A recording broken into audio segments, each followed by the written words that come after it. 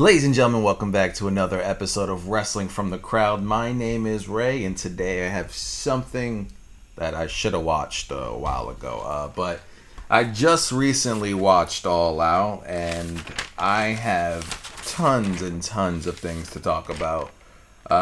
So let's start with the buy-in. The buy-in is basically how AEW starts. It's basically their kickoff show.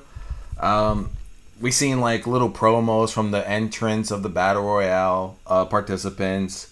This is my time, this is my claim, stuff like that. So that was just their little start off. They also had two little matches.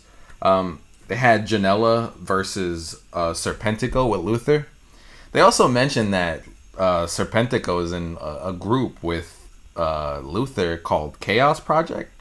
And to me, Luther is a hardcore wrestler. He's a deathmatch legend, but I don't see him in a tag team. I don't see him wrestling like regular matches. Maybe I haven't seen enough of him to really judge him, but I don't look forward to seeing any tag team matches with them. They'll probably be a dark gimmick or something. But this match was pretty solid. Serpentico was pretty good. I've never really watched Serpentico like that, but he was pretty good. The match was longer than I expected. I thought it was going to be just a little match, little moves here and there, but it was longer than I expected. Janela looked really great. He had like a chip on his shoulder, like he had something to prove. I guess the loss for Chris Jericho really affected him, or his character, I guess. So they're like, hey, need to be a little more aggressive. So that's what we've seen in him. The match ended with Janela hitting an elbow off the top rope. Should that be Janela's finish? Don't think so, but I mean, I guess that's what he wants. It's just better for him. But to me, an elbow drop for Joey Janela that doesn't really fit him. After that, we seen John Silver and Alex Reynolds versus Private Party. Silver is probably the highlight of the Dark Order, and I know a lot of people think the same thing. Dark Order has probably been the best gimmick right now. They're even popular on BTE, but John Silver is like up there. He's funny. He's a small, short, stocky guy, but he's hilarious. They had a really good match with Private Party. I didn't think they were really gonna have like such a good match. Silver had like a flurry like mid-match where he did like a running knee into some spinning backdrop that looked really good. There was tons of near falls.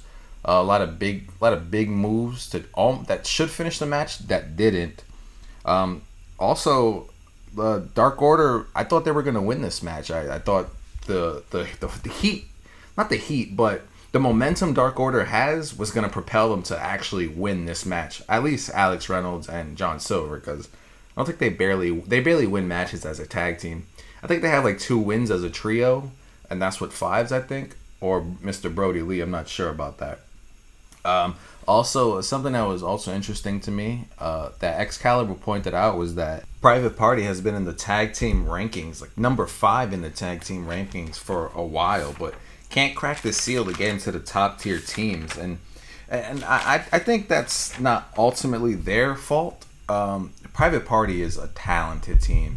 I believe that they can be tag team champions in AEW. But right now, AEW's tag team division is probably the best tag division right now in the professional wrestling world. They have many, many talented teams, but Private Party can definitely be a champion. I'm sure sooner or later they'll crack that seal. We can't forget that they eliminated the Bucks from the tag team tournament in the first round. So that was like their big upset. That was like their moment as a tag team in AEW. So I hope that I see them crack that top 3 and hopefully be number 1 contenders, and I can see them on the pay-per-view or something. But Private Party picked up the win due to Gin and Juice, probably the greatest name for a finisher or a tag team finisher. It's basically a Hurricanrana into a standing cutter. I'm pretty sure I explained it last podcast, but who cares?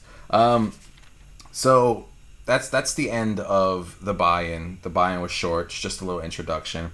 Now we get to the big stuff. We had, at the start of the show, Britt Baker versus Big Swole in a tooth and nail match. My personal opinion, this was not the match to start the show. It was cinematic. It was jokey.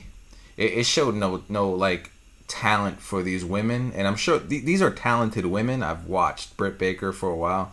I've seen Big Swole matches. These women can wrestle. So why not put this match in a ring? This rivalry has been brewing for months since Britt Baker's injury. Well, her fake injury to her knee, but I believe her nose was really injured. That was the injured part. It was just her running around her own office, like trying to run from Big Swole, and Big Swole's just chasing her, while Reba is just trying to intervene on everything. And mind you, Reba is a wrestler. For all of you who don't know, Reba wrestles. She's been a champion in various promotions. So why they got her looking like she can't wrestle or even pull off a move is kind of upsetting, because it just like it demeans her character as a wrestler. So I feel like that play on her isn't really that good. We also seen like they were using needles and hitting each other with frames and Novocaine. We also seen Britt Baker do like a creep horror movie walk-in when Big Swole was looking for her.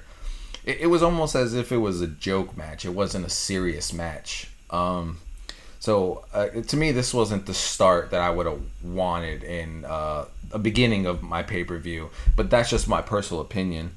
The match ended with Big Swole putting Novocaine to Britt Baker, and Britt Baker passed out for 2 seconds. I don't think Novocaine passes you out for 2 seconds, but it did for Britt Baker. So I just wasn't a fan of this match at all. I felt like it should, if you were building up this rivalry, it should have been inside of a ring. I would have preferred it inside of a ring. If it was bad inside of a ring, then it was bad inside of a ring. But the cinematic, I'm going to chase you through a dentist type match, I just wasn't a fan of. But that's pretty much on that match. The next match was the Young Bucks versus the Jurassic Express. We all know the Jurassic Express and Young Bucks earned this match for winning their tag match against SCU and Private Party. Early in the match was a stalemate between Jungle Boy and Nick Jackson. They were going move for move, counter for counter, which is usually how the Bucks start their matches when they face teams as equal stature of them.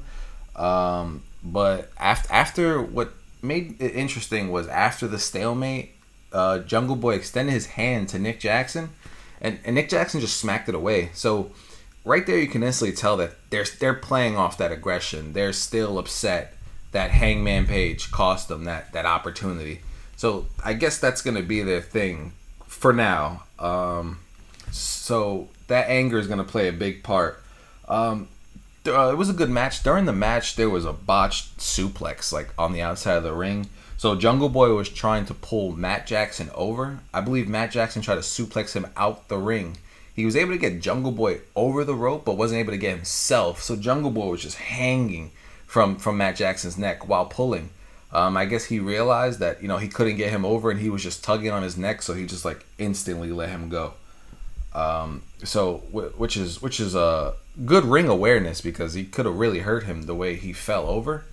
So that's really good awareness from Jungle Boy. Marco's stunt was also a distracting factor in this match. With his hurt leg, kept poking at the Bucks. The Bucks they're not having anything. He got super kicked, and when I tell you super kicked, he got super kicked by Matt Jackson. The announcers was like, "You'll never see them do that," but the way they are now, so that's basically they're making sure they're building up that anger. We also talked about that Luchasaurus Nick Jackson hot tag. Well, we've seen some Luchasaurus hot tag today, and it was fantastic. Luchasaurus for a big guy, that guy can move. That guy's doing backflips and shooting star presses and all this other stuff. Throughout the match, there was near falls. There was a couple exciting tag moves. We also seen the Young Bucks use the BTE trigger, and it dawned on me, like, this move has been done plenty of times. It's the golden trigger for the Golden Lovers in Kota Ibushi and Kenny Omega, or the Kamigoye for just Ibushi. So I don't know if that's like that's going to be their main thing, or are they not doing Meltzer Driver anymore, or are they going to move away from Meltzer Driver and just go towards that BTE trigger? Speaking of the BT trigger, that's how they got the victory. They didn't get the victory doing the Meltzer driver. They got it using that BTE. So I guess that's what they're gonna try to use moving forward. But if that's what they want to do, I guess. But I prefer the Meltzer driver or the Indie Taker, whatever you want to call it. So I guess this match is gonna propel Young Bucks to, I guess, move closer to getting those tag team titles because they're a fairly good team. They haven't really been beaten that much. We've seen them beat a lot of guys like Best Friends, the Dark Order, Private Party, the Lucha Brothers, stuff like that. The only team we haven't really seen them face is FTR. I think we're going to get that eventually for the tag titles if FTR wins. So I'm looking forward to seeing that match because that's been brewing for years. They used to poke at each other all the time. There was even the FTR gimmick. We all know what that stands for if you watch BTE. But that's that on that match. After that match was the Casino Battle Royale for the AEW World Championship, number one contender. The first group was Trent, Christopher Daniels, Jake Hager, The Blade, and Ray Phoenix. They fought for a while. I was surprised that Ray Phoenix and Blade were in the same group, but I guess, since they're all in one little faction, I don't know if they're a faction. But they did their 3 minutes of fighting.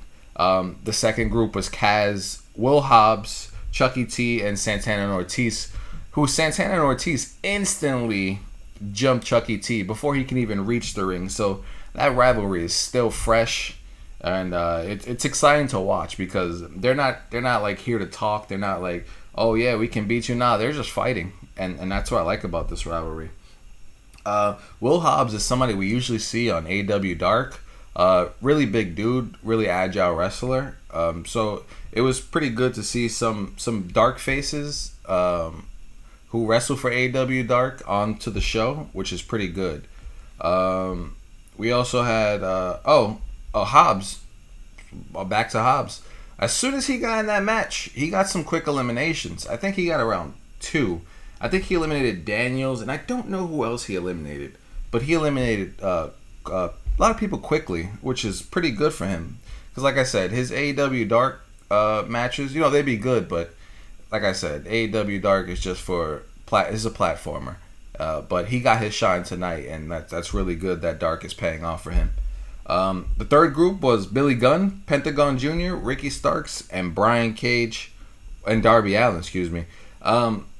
We seen Cage immediately, as soon as he gets to the ring with Ricky Starks, he eliminates Billy Gunn. I don't even think Billy Gunn was in the match for 10 seconds. And he instantly eliminated him. And then Billy just walked off. Like, all right, I guess I lost. So that was pretty interesting to see. I thought we were going to see like a clash between, there's a lot of big guys in this Battle Royal. We also seen Darby Allin go straight for Ricky Starks and Brian Cage. They had their issues over the past couple weeks. So that's still fresh. We're going to get either an FTW like championship match between Allin and Cage, or we're going to get some kind of like street fight, some death-defying match for Darby Allin versus Starks.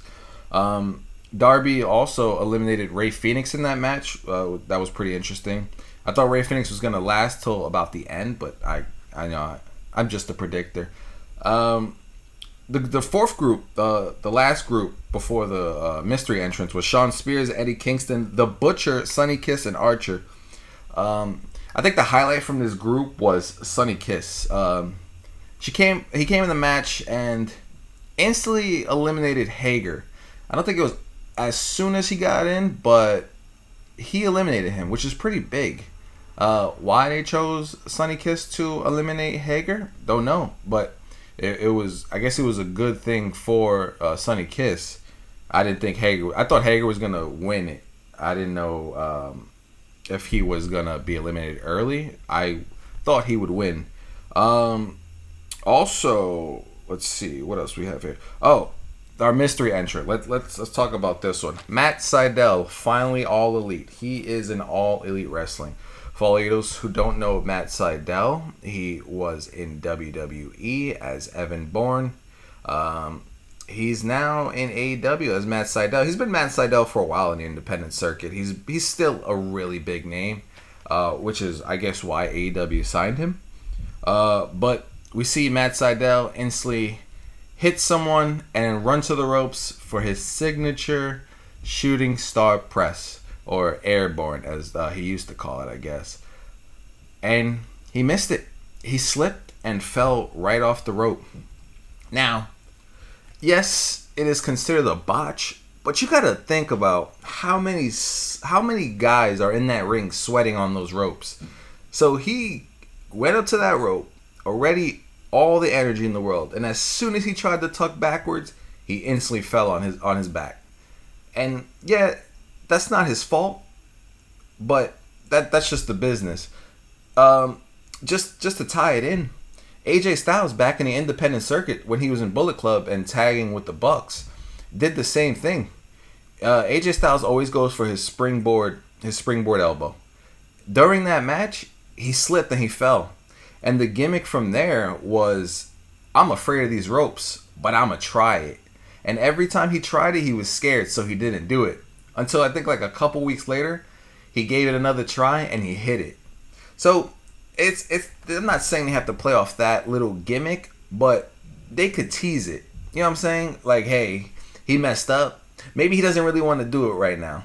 Maybe he's not ready to show everybody that he can do it. Or he could just do it. But I wouldn't consider it as a huge botch. It's a regular mishap that happens. People slip all the time from those ropes. I'm sure they do rope checks before the matches start. So I'm sure Evan Bourne went in there with all the confidence, not thinking that a bunch of guys were going to sweat on the ropes. But it's good to see him there. He recovered quickly. He had his little flurry of moves, his little standing knee strikes. He showed out. Was it the debut he should have had? No. Was it the debut he wanted? Probably not. Maybe he really wanted to hit that shooting star. So I hope to see him and what he does for the company as a wrestler. I hope to see some of his matches. Also, Brian Cage, for a big guy, he can move, and it's so amazing to watch, like how good that guy moves. Like this guy's doing enziguris and back kicks, and he's doing all these athletic things that a cruiserweight should be doing. A guy of his stature shouldn't be able to do that, but he does. So that's pretty impressive to me. He called a double elimination. Let's see. Yeah, he called a double elimination. He also accidentally hit Ricky Starks trying to hit Darby Allin. Darby Allin seen that and capitalized and threw Ricky out, which ended up Ricky dragging Darby out the ring to beat him up, which introduced the body bag into the ring. And that body bag wasn't just a body bag. It was a body bag filled with thumbtacks. So Brian Cage is shoving Darby Allin in there. And I'm sure that hurts because thumbtacks while you're laying down in there, that hurts. And Cage just lifts him up and just drops him on the ramp. No protection. He's not able to grab himself. No, nothing. And you can tell he was hurt. Like if he had went a little further, he would have hit his head on the steps, and there was nothing he can do about it. So that was a pretty risky spot there. But I guess it all paid out for like the wow factor, the oh my god factor. We've seen Archer eliminate Hobbs and Cage to win the match. We're going to see Archer battle whoever wins tonight for the championship. It's going to be either MJF or Moxley who goes on to fight Archer. But I hope that we see Archer as champion sooner than later. Archer was a good champion. He was an IWGP champion.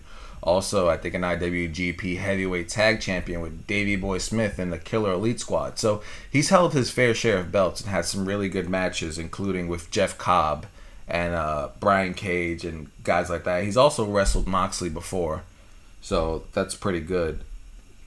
The next match, big match, was probably the talk of the night. From what I've seen, was Hardy versus Guevara, and it was a broken rules match. So this match started off not in the ring, not in the parking lot. It started off in the Jaguars stadium. So I'm like, okay, is this like a stadium stampede feel? No, it wasn't. But we seen Sammy Guevara come with that golf cart he's been hit with so many times, and all you see is chase down Matt Hardy with the cart. Now I don't know how Matt Hardy got away. Now I know it's wrestling, but Matt Hardy wasn't moving that fast. But Sammy ends up crashing, and that causes him and Hardy to fight. They end up fighting. Guevara takes a DDT on top of like a lunch table, a metal lunch table. It looked good. It looked like he sold that really well. They ended up going to like this lift and going up to the top. I think the spot was for Matt to throw him off. But, Sammy reversed it. And then ended up being like kind of like a leg sweep, like a Russian leg sweep off the crane onto the table. But the table was a little too forward. So when they impacted, Matt Hardy hit the concrete more than the table. And you can tell he was instantly out. He was gone. And I thought they were going to stop the match. And like it was just gonna be over from there, and like they're gonna be like, "Hey, Matt Hardy's done right now. He can't compete." But he's still trying to fight. He's like, "Where's Sammy? Where's Sammy?" Now this is where I just want to touch on like the referee. Aubrey Edwards did a fantastic job as a referee. It was not. She played everything perfectly. She stopped the match. She gave the X. She gave the signal. She instantly knew Hardy was hurt. You can tell. But it wasn't her. It was Hardy who kept fighting.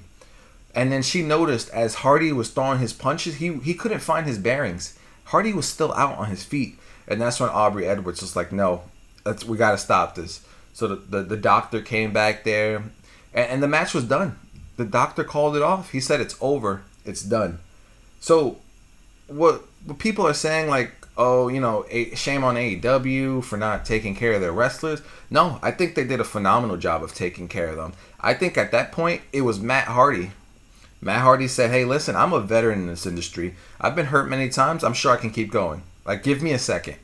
So I think by Aubrey Edwards, I think that she did a fantastic job of refereeing that match. We seen Hardy just walk off. The match was over. The commentators are like, it's over. Sammy wins. Blah blah blah. We see Hardy just walk into the arena. He's walking. He's stumbling, and as soon as him and Sammy get in contact with each other, they fight again. They're fighting, and I'm like, is this match over? Or is it not? And apparently, it's not. It's still going. So you got an injured Matt Hardy, who's pretty much still out on his feet, fighting Sammy Guevara, who's fresh. I guess the plan was to jump straight to the finish, because that's what happened. They walked straight to the tower. They climbed it. Matt Hardy punched him off. He fell off the tower into the little contraption they had at the bottom, and the match was over. That was probably the quickest match of the night. I think they jumped to the ending just for safety reasons because of Matt's injury. But I guess they wanted to protect Matt's career as well, because his career was on the line, and I guess they didn't want him to go out like that. So kudos to Matt for fighting through that. It looked like it hurt. So Matt Hardy was the winner of that match, but I don't know if we'll see a rematch in the future. Maybe they'll do something else. Maybe make another match. I'm sure Full Gear's coming up, so maybe they'll have another match. I don't think this one was the one that defined that feud. So that's that for that match. We seen Thunder Rosa versus Hikaru Shida. I wanna say something about women's titles. And this is just solely my opinion. I feel like women's titles look like toys. I don't know why they're so small like that. Like, I understand, like, there's some women with small statures, but I feel like a women's title, like, you could have it a medium size. I remember when Nyla Rose had it, and I seen her hold it, and I never seen it around her waist. And I was like, these titles for women look like kids. We can't just, like, upgrade just a little bit, little medium size, bigger plates. we if we really want the women's division to shine, you got to make everything shine. You can't have a fantastic women's division but a small title. I think that's what like makes a title, the pizzazz, the wow factor of a title. You know what I'm saying? And the AEW women's title doesn't really give me that feel. Thunder Rosa's NWA title is okay. It's not any better, but it's okay. I just hope like they say, hey, like we gotta update the women's titles. I'm not saying give me a big bulky title like Raw and SmackDown, but like give it some depth. Make it pop. I want to see a women's title. Not women's toy. Women's toy championships. But to the match, good start. Hikaru Shida and Thunder Rosa, you could tell they had great chemistry. They were going back and forth. They were doing their stalemates, dual drop kicks, stuff like that. Hold for hold. So that was the start. I feel like Thunder Rosa dominated this match from my standpoint. Hikaru Shida, she's an excellent striker. She has an excellent wrestling game. Excuse me. She has an excellent wrestling game. But Thunder Rosa was just like, I think she was the focal point of this match. Like, she was dominating Hikaru Shida. Yeah, Hikaru Shida had her moments, but I feel like Thunder Rosa had more moments in this match to showcase her skill. I potentially see a collaboration between NWA and All Elite Wrestling. We'll talk about that after the match because I do have some points on that. But Excalibur mentioned that Thunder Rosa is a double champion, and I didn't know that. I was like, what are you talking about? She's the NWA Women's Champion, and she's apparently the Tokyo Joshi Pro Wrestling International Princess Champion, and she's held that for 247 days plus. I didn't know what that was. I'm like, what is this championship? And I looked it up, and it's an all-women's wrestling promotion in Japan. So she's apparently 2 belts. Thunder Rosa, 2 belts. If she would have had a third one, then I don't know. But there was a tease by Hikaru Shida and Thunder Rosa as like a spot. It was like an oh my god moment where Thunder Rosa and Shida were battling to see who could drop each other from the top rope from a suplex. And now if they suplex each other onto that ramp, that would have been pretty dangerous. Because we already seen Darby Allin almost like get hurt from that. But we've seen Thunder Rosa reverse it and give a Death Valley driver onto the apron, which is the hardest part of the ring. So I guess it was better than them hurting themselves. But later in the match, Shida lands a Meteor on the ramp. And Thunder Rosa, as I talked about, almost hits her head. To the point where they replayed it like 3 times just to make sure she didn't. But she almost did. So that entrance, I don't know if they should just keep that step there or just take it out, because if they're going to do outside spots, why have that step there? That's just a danger to the wrestlers.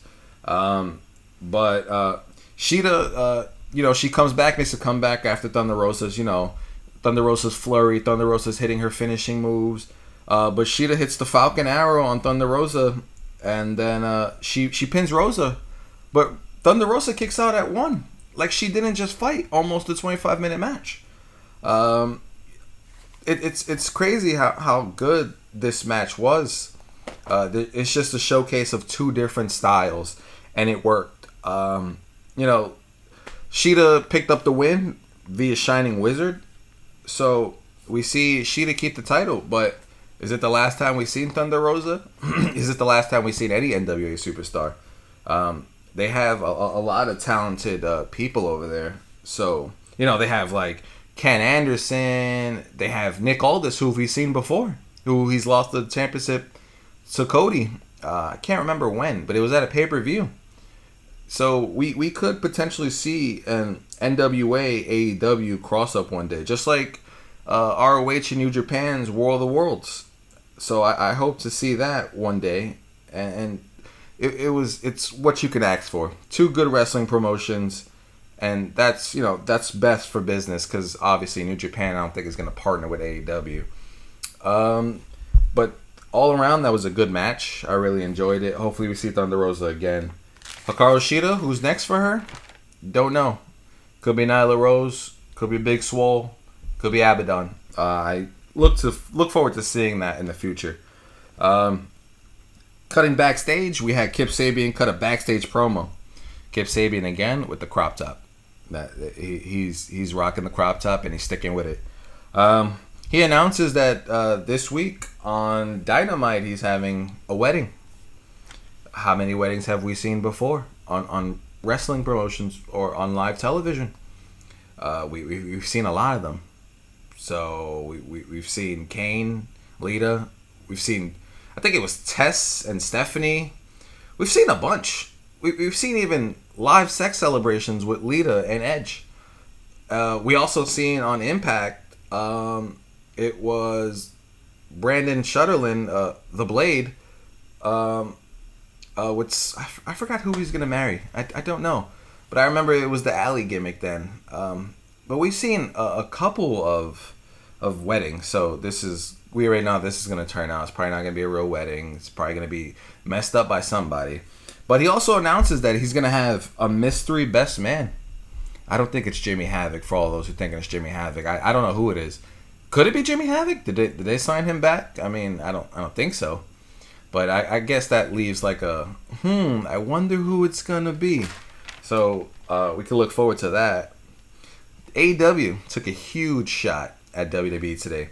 For those of you who don't know, WWE announced that they are stopping all third-party things with their superstars, which means they don't want their superstars doing Twitch, YouTube, stuff like that, because apparently WWE owns those names.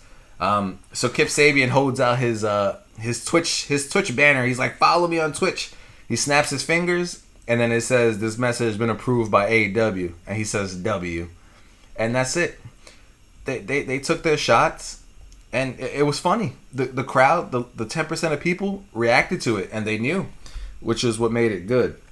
After that, we seen the Dark Order versus Matt Cardona, Scorpio Sky, Dustin Rhodes, and QT Marshall. The match it was just based off revenge. It was for Cody. It was just like, hey, Cody got beat up by a Dark Order. Let's do this. So the match starts off in a brawl. No one even like stays in the ring. It just starts off in a brawl. What I noticed about it was Brody Lee made John Silver stand in a corner holding his title as he was presenting it. So Silver is holding the title the whole match, just like as he's presenting the title. So it's so funny that he actually did that. That's pretty clever. Also, we've seen a lot of good moments. We all know Dustin, 51 years of age, still moving like he's in his late 20s, which is good to see. He's still doing what he does. You've seen Scorpio Sky. Scorpio Sky, the guy who was built up on Dark, like, hey, I'm the single wrestler now. I'm not going to be tag teaming. Yes, I'm still SCU, but I won't be tagging with Kaz. They'll go back to Christopher Daniels. They built him up. He fought Cody, and then he went right back down. I don't understand what was the point.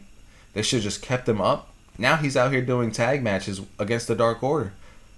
Is he going to go back on a singles run? Is he going to go back to, being Scorpio Sky by himself? I hope so, because Scorpio Sky by himself was pretty good. I thought he was going in the right direction. I believe he's a singles wrestler, not a tag wrestler. He could be a tag wrestler, but he's more of a singles. So I hope they go back to building him up instead of bringing him back down. We've seen a lot of exchanges in this match, a lot of tags, a lot of tag moves from the Dark Order. Stu Grayson and Evil Uno, really great tag team. You could tell they've been working on their chemistry with Colt Cabana and Brody Lee. So that was really interesting to watch.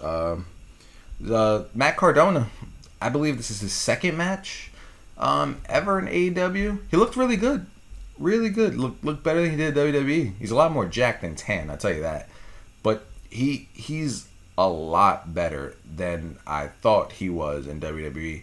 He also did I remember back in WWE, he called it the woo boot, the broski boot, something like that, where he sits his opponent in the corner and does the woo woo woo. I thought he was gonna do that. I was like, please don't do that. But he did it. So I'm glad he's away from the woo woo woo business. We also seen Anna Jay come out and distract Scorpio Sky, which led to her taking a boot to the face by Brandy. We all know Brandy owes her some payback. I don't think they fought for that long because Stu Grayson, I guess, intervened. You could see him carrying Anna Jay, which is a moment I just like want to talk about for a second. JR said something that apparently sparked a lot of like controversy. He said, I think she had a wardrobe malfunction because if she didn't, I wish she would. Something like that. Don't want to play on words. And a lot of people are taking offense to it. Yeah, it's derogatory to our women nowadays. But you got to remember, that man is coming from the Attitude Era.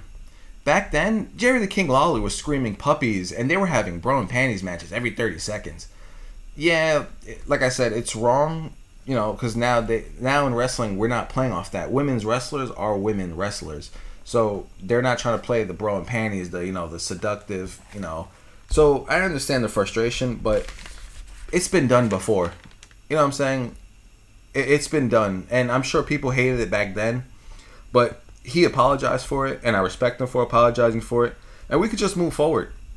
You know what I'm saying? That's it. I don't think it should be on... I seen like he should go to sensitivity training like Guevara. I mean, if they choose to go that route, then they choose to go that route. I guess they want to initiate some punishment, but I don't know if he'll be punished for it. He said his apology. He wrote it on Twitter, and he was like, just get over it. But yeah, so that's just a side note for that incident. We seen Dustin get the hot tag from QT Marshall. Not really a hot tag, but he was thrown in the corner by Brody Lee because Brody Lee had destroyed Marshall. We seen Dustin get the tag, and he instantly fought Brody. Instantly fought him. Brody tried to go for a finishing move. Dustin reversed it. Ran to the ropes, but ran right into a vicious discus clothesline. Now, let me tell you, that discus, the way he throws his body into it, looks like it hurts. It sounds like it hurts. We seen Brody tag Colt Cabana so that way he can pick up the victory, but Colt Cabana, I guess, got greedy and went up to the top rope to do his I think it's Chicago Skylines. I think that's what it's called. And he missed it, and Dustin just rolls him up and steals the victory. And I thought the Dark Order was gonna win this, but I guess this is their way of like shifting Cabana out the Dark Order, because he doesn't look like he belongs there. Like, he's out of place. He's just this jolly old happy guy who doesn't know what's going on, But I think this is their way of like shifting him out. And why I say this is because after the match, Brody's like, "What are you doing? I gave you the match. I gave it to you." And Cabana's like, "It's my fault. I'm sorry. It's my fault." And Brody and the Dark Order just leave him there. But Evil Uno, as Excalibur mentioned, has been through that stuff. So he's like, he offers Cabana a helping hand and helps him out the ring. So will we see Cabana still in the Dark Order? I hope so. I want to see where that character goes. I want to see like heel Colt Cabana in the Dark Order. I think he could fit if he really tries. But if he wants to stay his same jokey character, then that's okay with me as well. Backstage, Dustin had like an interview. He's going on 5 decades. He's been doing this for a long time. Tony Khan tells him that. Tony Khan. Yeah, Tony Khan tells Tony Schiavone that Dustin gets a TNT championship match this week on Dynamite. We know he's not going to win it. I don't think he is. Brody's hot right now. I don't think they're going to take that belt off him. But he gets a chance, and he said it. He's like, "It's been a long time since I finally got to put some gold around my waist." So I think it's a redemption match. So I'm pretty sure they're going to put on a good match. I have no doubts about that match at all. So moving on, Omega and Hangman versus FTR for the tag team championships. We've seen a new attire from Hangman. No longer the little underwear. He's wearing full grown tights with like tassels on the side, almost like a Juice Robinson like type tights, but they were black, so you couldn't really notice them. A funny thing that I caught, and which I always catch when I watch Dynamite, is Hangman's graphic with his name. This time it said, "I don't care what this says anymore." So I wonder, does Hangman read these things and be like, "Hey, put this next time"? I want to know how that works because that's pretty funny. Also, the announcers mentioned before the match started that FTR's contract, for those who don't know, has a tag rope clause, which means back in the days you had to hold the tag rope to get a tag. Nowadays, tag teams don't do that. But in all FTR matches, there has to be a tag rope, and that has to be used for teams to tag in and out, which is really good because it implements a really good system. It was a back and forth match. It was in-ring chemistry, great in-ring chemistry. I think this is the first time these guys actually fought each other. So the fact that they put on such a great match, like was shows that they worked for it, and that chemistry definitely showed. There were some cracks in the beginning with Omega and Paige. You could tell that they're still like not bickering, but Hangman is still going through his obnoxious millennial behavior, is what they're calling it, and Omega's just like over it. But they quickly got back, and Kenny hit a flurry. Kenny's good for that. Later on in the match, Omega hits Hangman with a V-trigger by accident. That's what like pretty much deciphered the match. He didn't intentionally do it. Hangman had went for his buckshot lariat. Dash and Omega ducked so he wouldn't inadvertently hit him. But as he came back, Adam Page held Dash, and Dash ducked and took the V-trigger, and Omega was out.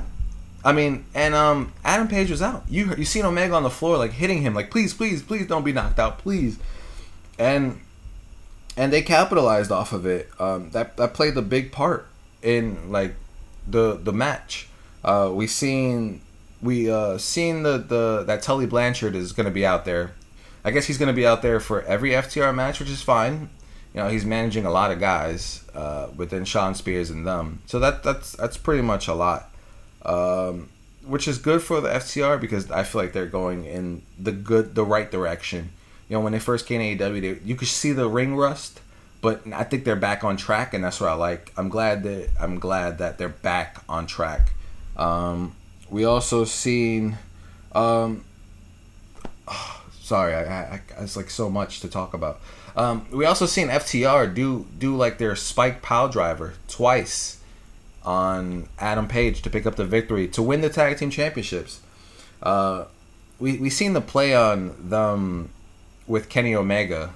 He was standing outside the ring, but I'm sure he was able to get in, but the whole thing was his knee was hurt because they were attacking his knee during the match, and he couldn't make it in time. After the match, you seen Tully Blanchard give FTR beers, raise their hand. They put a beer by Hangman. That's probably the ultimate sign of disrespect for Hangman. Like, hey, you thought we were friends. Now we got your titles. They left the ring. Omega standing there with a table. I don't know where he got that table from, but he got it. And he was just standing there. I'm like, oh my gosh, heel turn, here it comes, here's cleaner. And no, nothing. He puts the table down. Hangman like tries to go for him, and Omega just moves out the way, and Hangman falls. And Kenny walks out. Kenny walks backstage. The Bucks are waiting for him. He's walking. He's upset. He's angry. He's like, I did everything. Like, you seen what I've done for him. He walks.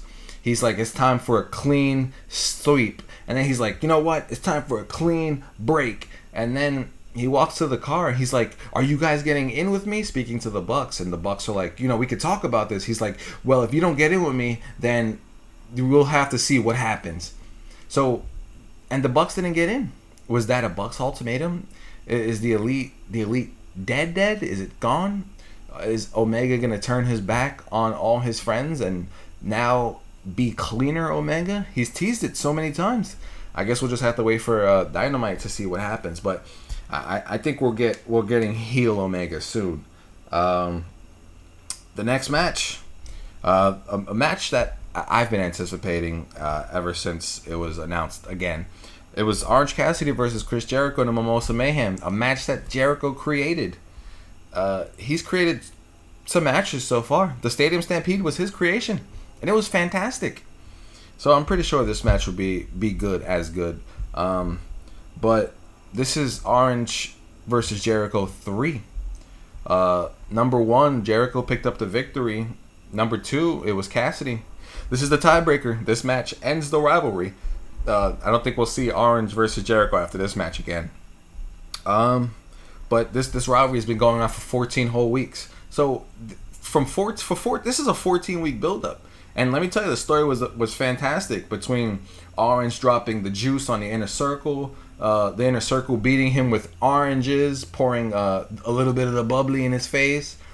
I think this rivalry brought out a different side of Cassidy. You know, the regular King of Sloth style. Jericho brought out something in Cassidy that people didn't think he had, but he did it. He brought it, and I've been stoked with the way the storyline these matches have been going. So I was really anticipating this match. So you know, Jericho's in the back before the match, just a little promo. He's saying, you know, I made Orange Cassidy a main eventer. Like I did this. He's here because of me. Now he's a main eventer. Now I can say he's a main eventer. And which is true. I feel like Orange Cassidy was big, but him fighting Jericho was bigger. It was probably the biggest move of his career, and we can thank Jericho for that. You know, Orange Cassidy came out. Jericho came out to his song Judas. I miss the live crowds. You know, when you hear Jericho's Judas entrance theme, you're just like, I want to sing along, but I also want to hear the crowd. So when the coronavirus is happening, you're not hearing anybody. You know, you used to hear Sammy Guevara, but that wasn't as, you know, what you wanted. You want to hear the crowd into it. You love to hear the interaction when Jericho's theme song comes on. And I think that's truly what I missed about having live crowds or being in live crowds myself. I hope wrestling goes back to normal soon and I can go back. You know, I have AEW tickets that's still on hold until February because of this virus. So hopefully all those go back to normal. But back to the match. You know, this wasn't your traditional wrestling match. It wasn't holds. It wasn't collar, elbow, tie-ups. It was just a fight. The match started off with a cold breaker. Jericho hit a cold breaker instantly. I thought it was over. I'm not going to lie to you. I thought that's how they were going to write it, and I was going to be so upset. But Cassidy kicked out.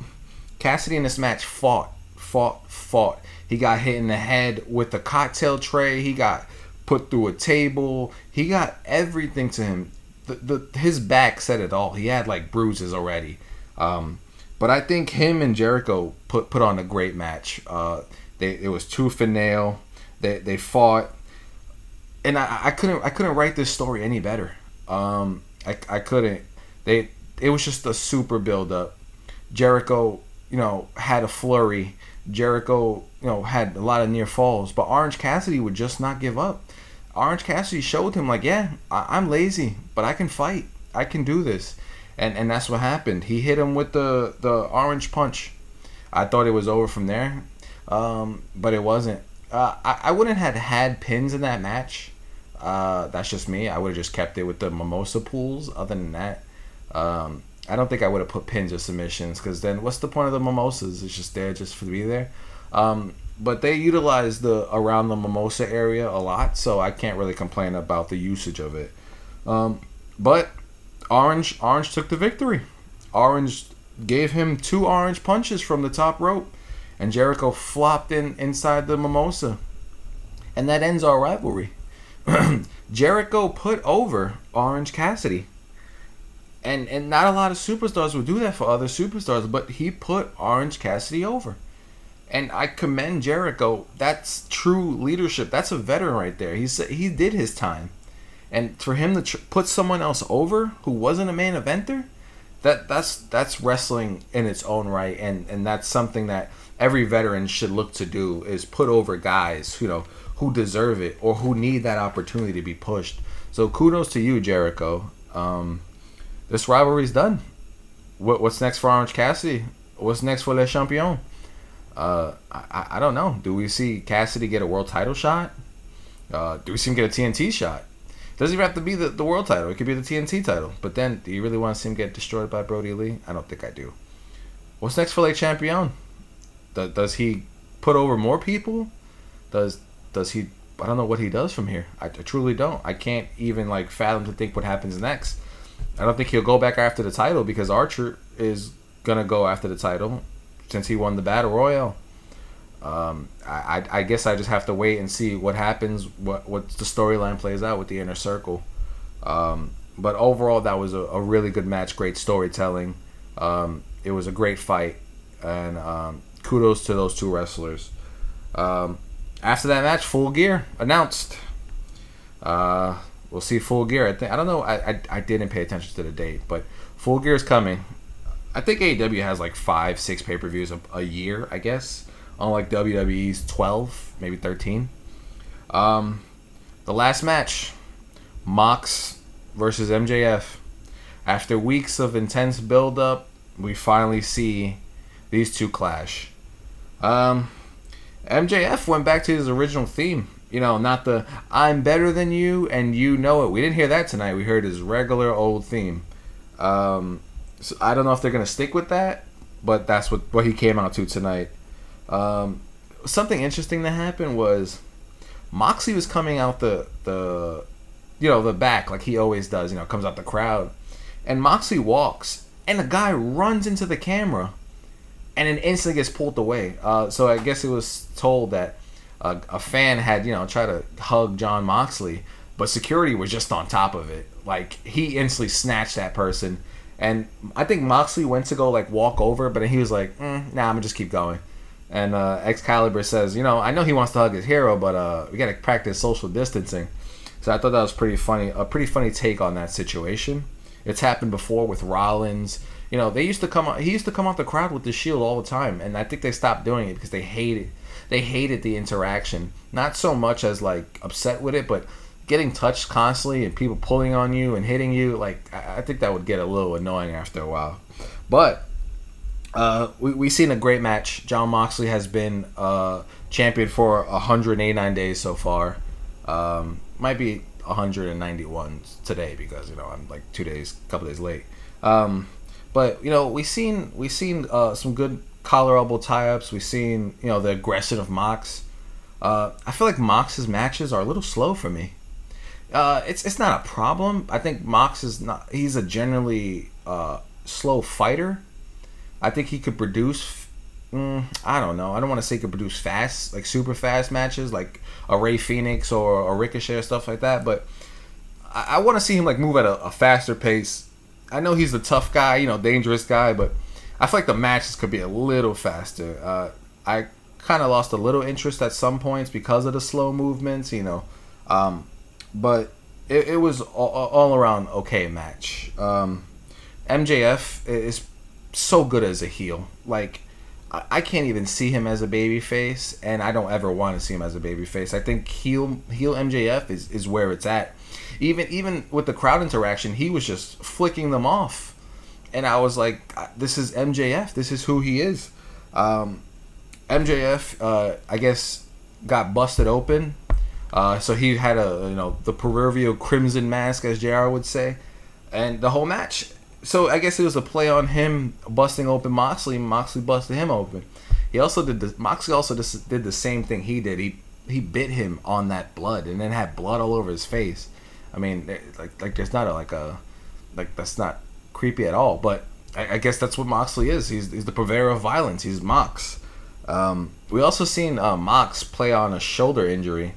That was, I guess, the moment of the match. He was parading around with this shoulder injury, pretending to pop it back in and do all these things. We all know he's not hurt, but he did a good job at playing it. There was a lot of close calls. MJF put the salt of the earth on him. I thought it was over there because of the fake shoulder injury, but it wasn't. Mox got out of that. Towards the end, Wardlow threw that Dynamite Diamond ring in, but MJF missed it.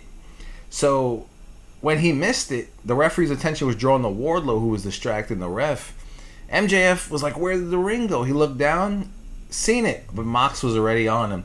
Mox hit the paradigm shift, which was banned, but he hit it with the referee turn. So Mox won using that paradigm shift. So it makes me think that if Mox wasn't able to use that paradigm shift, would he have beaten MJF?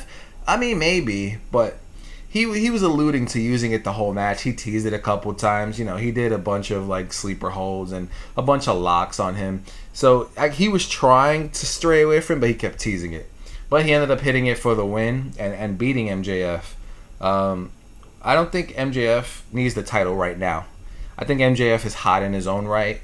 I would want him to go after like a TNT title eventually, maybe when Brody's done. But MJF deserves some type of gold. That guy's an amazing performer. He's amazing on the mic, and I hope, what's next for him here is past his limit. We've seen Lance Archer in the crowd watching on to see who wins. It's him and Mox once again. They fought in New Japan for the IWGP United States Championship. Mox took it from him. He took it from the Murder Hawk Monster. So will we see him lose it to the Murder Hawk Monster? Would it be like a cycle? Would it be the opposite? Do I want to see Mox beat Archer? No.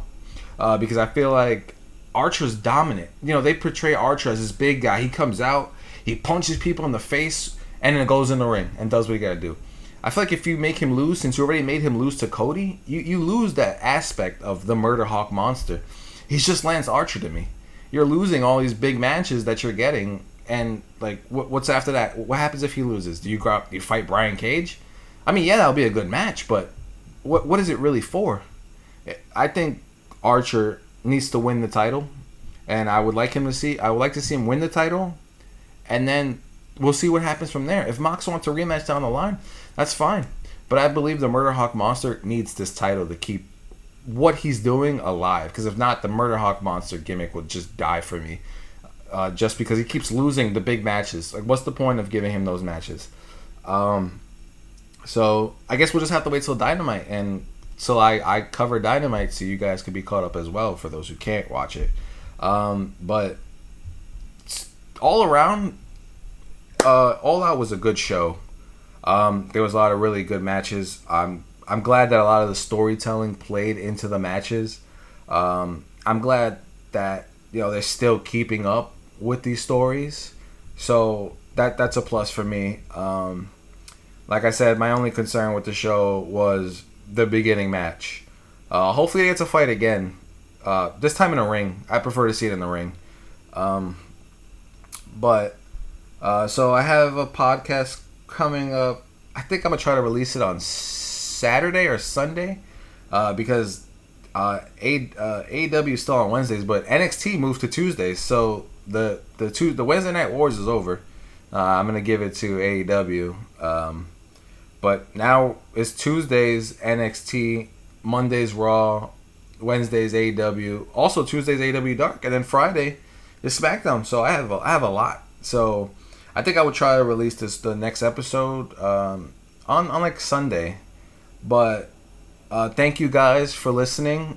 This has been Wrestling from the Crowd podcast. I am Ray, and have a good night. Thanks for listening.